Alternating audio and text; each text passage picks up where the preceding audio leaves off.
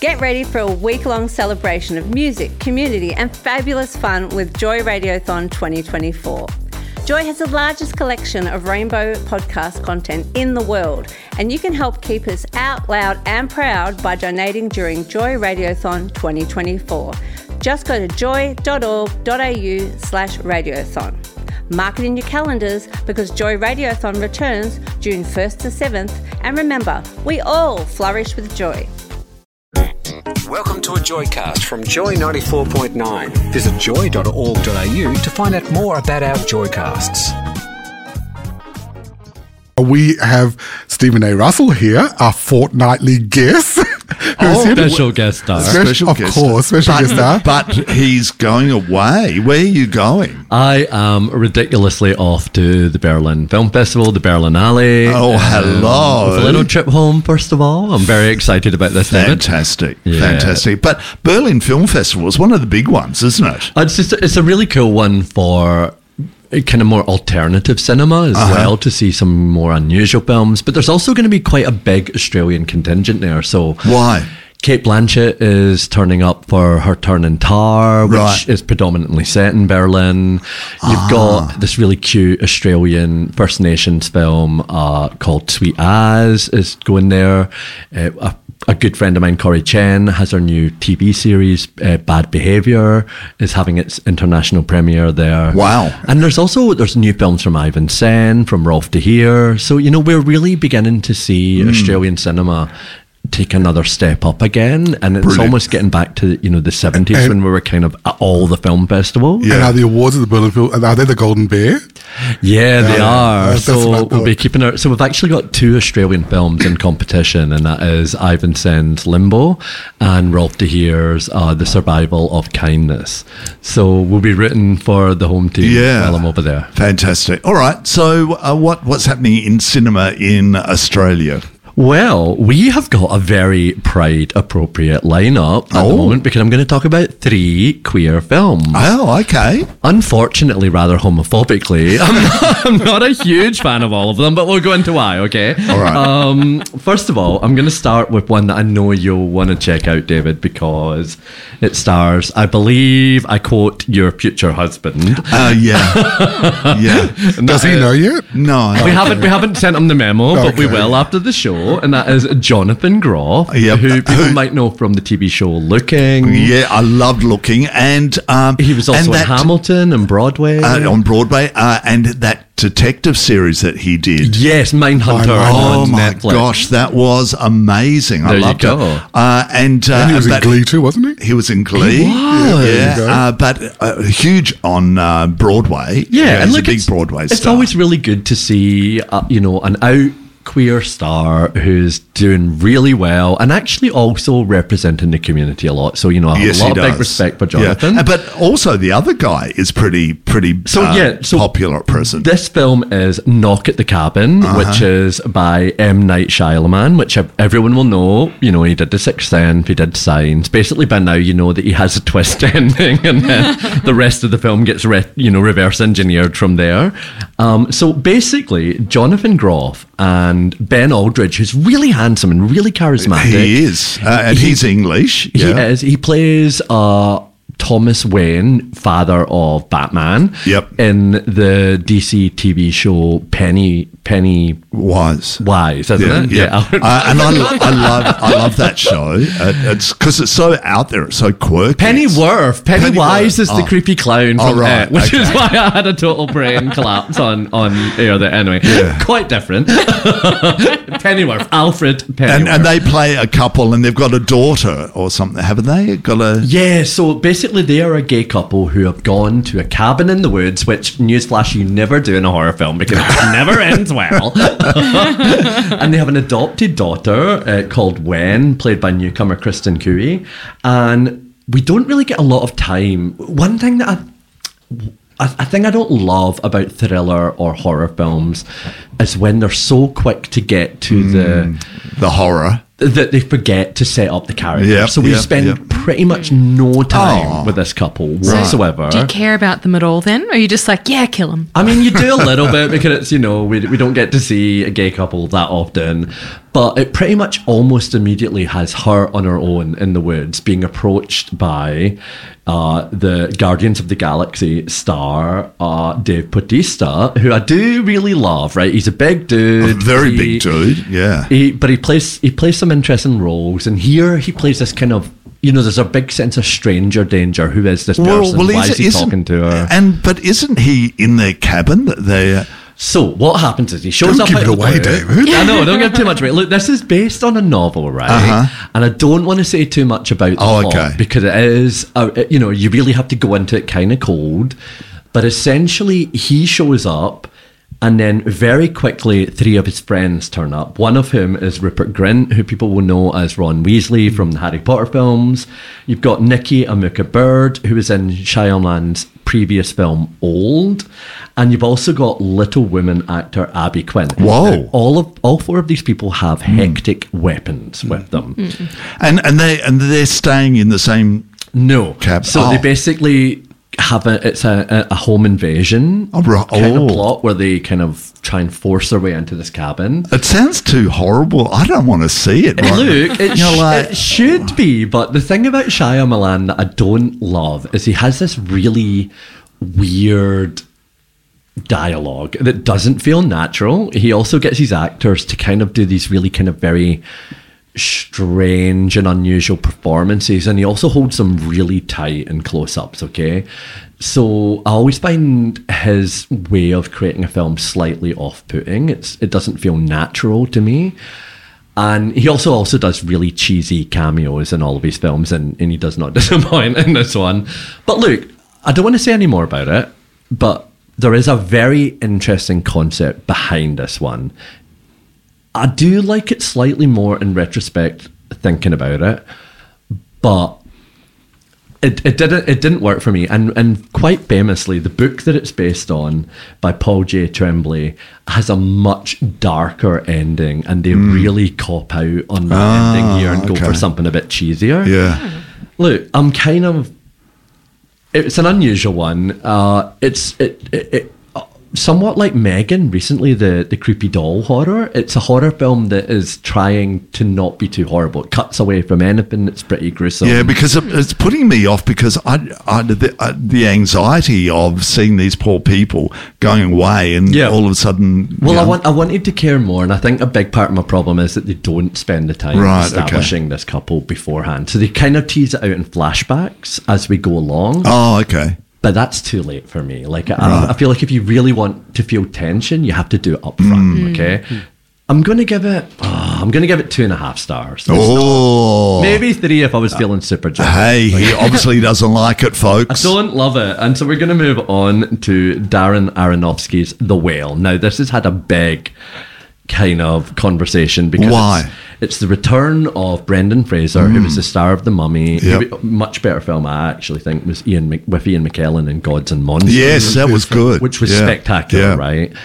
So he had a pretty horrendous situation in Hollywood where he was kind of sexually assaulted in one of these Me Too stories, and he felt it totally derailed his career, right? So there's a big lot of goodwill behind him for this Oscar campaign that he's now nominated for Best Actor, and people want him to do really well. They want him back on our screens. All of that is great, right? However, call me old-fashioned, but I do. You're old-fashioned. Yeah, and I am. Like, when it comes to the Oscars, I don't like these comebacks or their due one narratives, right? Okay. I feel like we should focus on performance. Now, so this, basically he plays a kind of shut-in professor who does his classes on Zoom, and he is morbidly obese. So what we're not privy to the full reasons, but he is obviously going through trauma. He has decided that he's going to kind of overeat his way out of this world, and that's what he's set on doing. Now, so it's quite a intense setup. You've got Hong Chow, who was the breakout star of The Menu, as a nurse who is really she's trying to talk him out of it, but is also kind of resigned that that's what he wants to do. Then you've got Ty Simpkins, who is also a good breakout actor in the horror film Insidious. He shows up as a kind of missionary who just turns up at the door and interrupts a fairly full-on scene and kind of becomes invested in where this is going to go. And then you've also got Samantha Morton, who was in a great Scottish film, Mervyn Collar, as his ex-wife.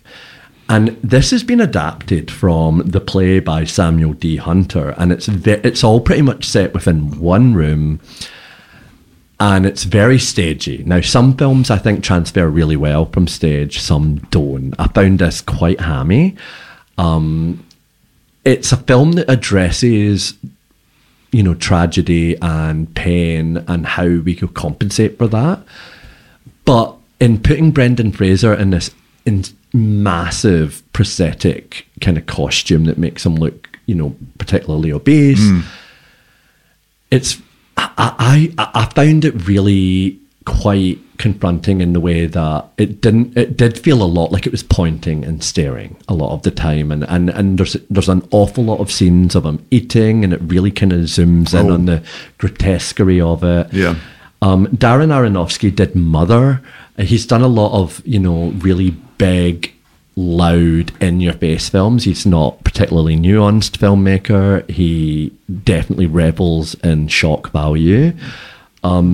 I found this a very uncomfortable film. I found it a very stagey film. I didn't particularly rate Brendan Fraser's performance.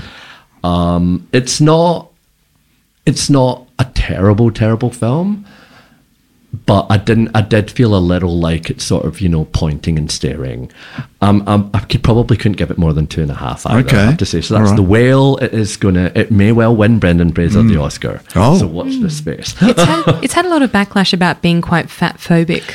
Look, and a lot of people have pushed back against that. I find it hard to see how it's not fat phobic. I feel like it's trying to have its, pardon, I don't mean this to be, it feels like it's trying to have its cake and eat it. It really does. It's sort of trying to, on one hand, go, this is a real shame, we should feel on this person's side and understand their pain, but at the same time... But does the story actually go along, try to explain this, what's causing the pain? Because and this is where the queer element comes in, and I don't want to say too much about that, but certainly the playwright did base this. Yeah, because I was wondering, because you said, they're all queer, and I'm thinking... so he is a gay man. It opens with a scene of him watching gay porn. Okay. That is made absolutely explicit at the outset. We then find out why he's in so much pain.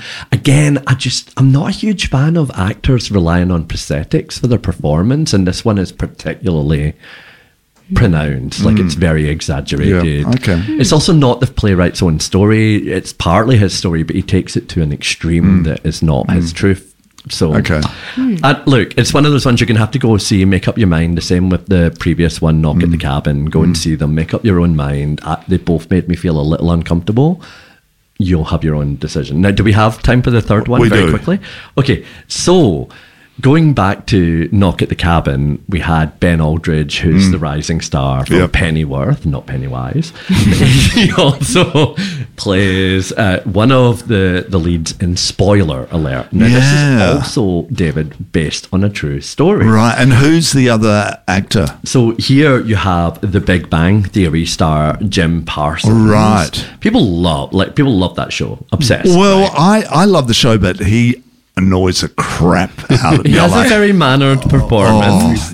And he's the same here. And he's always plays a similar role in other things I've seen him in. And so he plays a very similar role here. This time it's the Michael Azuelo is the person who wrote this memoir about his real life. He is a TV critic in America. Oh, okay. Jim Parsons plays that role, right? Very much in the Jim Parsons mode. Ben Aldridge plays this kind of hunky, boyfriend that he just falls in with in a club someday.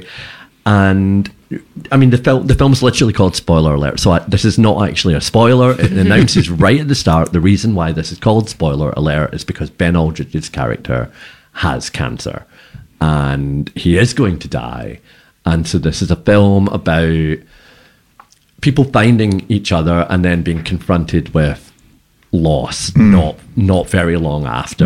And look, it is interesting. It's written by David Marshall Grant, who did Devil Wears Prada, and also queer activist and writer Dan Savage. So it's got some pretty big names behind it. And it's directed by Michael Showalter, who did The Big Sick, which did really well a few years back. And look, again, I don't want to be... I feel like I'm being a real meanie this year. I feel like I'm being you this week, David. I don't know why. It's Pride and I'm being mean to them all. But look, again, it's super stagey. It's kind of hard to draw on... Of course I cried in the final act, right? Of course I did. But at the same time, these things are very... designed to make you cry. How can you not cry when someone's dying of cancer? You know, it's a very mawkish film. How many? Look, it's fine. I'm giving it 3. 3? Oh, it must be much better than everything else, because everything else only got 2.5. The other 2 I found really problematic in their own way. Hey, I just want to quickly, the fact that it was 3 queer films. Yes. Social media and it's just been ablaze this week about The Last of Us.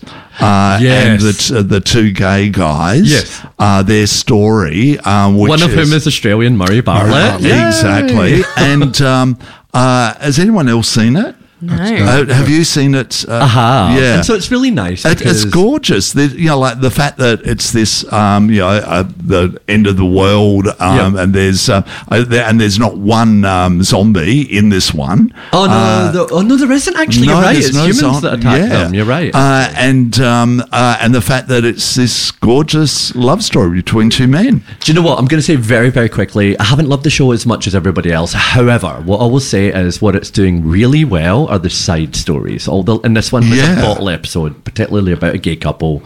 And there's a beautiful line about one of them says how they're getting old, and the other one went, that old is okay because we're still here. And it's the end of the world, and they're having this little loving gay romance. But we won't say, because if you watch it, what happens. So. I feel like you just did. Spoiler alert. So there's so many queer stories right now in mainstream, isn't there? There absolutely is. Yeah. And you know, it's sad. You were mentioning earlier on, before we came on air, that, you know, Bros didn't particularly do well at the box office, neither did Spoiler Alert, and that's kind of sad. But at the same time, I think we're having an absolute renaissance, particularly on television, of queer story, and it's sometimes you have, you know, dips and troughs, but we're doing pretty well, I reckon. Fantastic. Well, have a wonderful trip.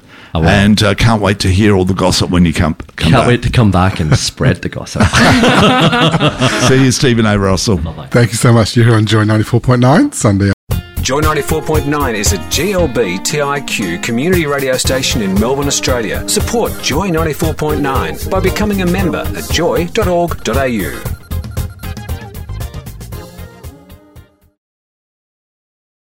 This podcast was produced by Joy Media. You can support Joy's diverse sound and diverse community this June by donating to Joy Radiothon 2024. Go to joy.org.au/radiothon. And remember, we all flourish with joy.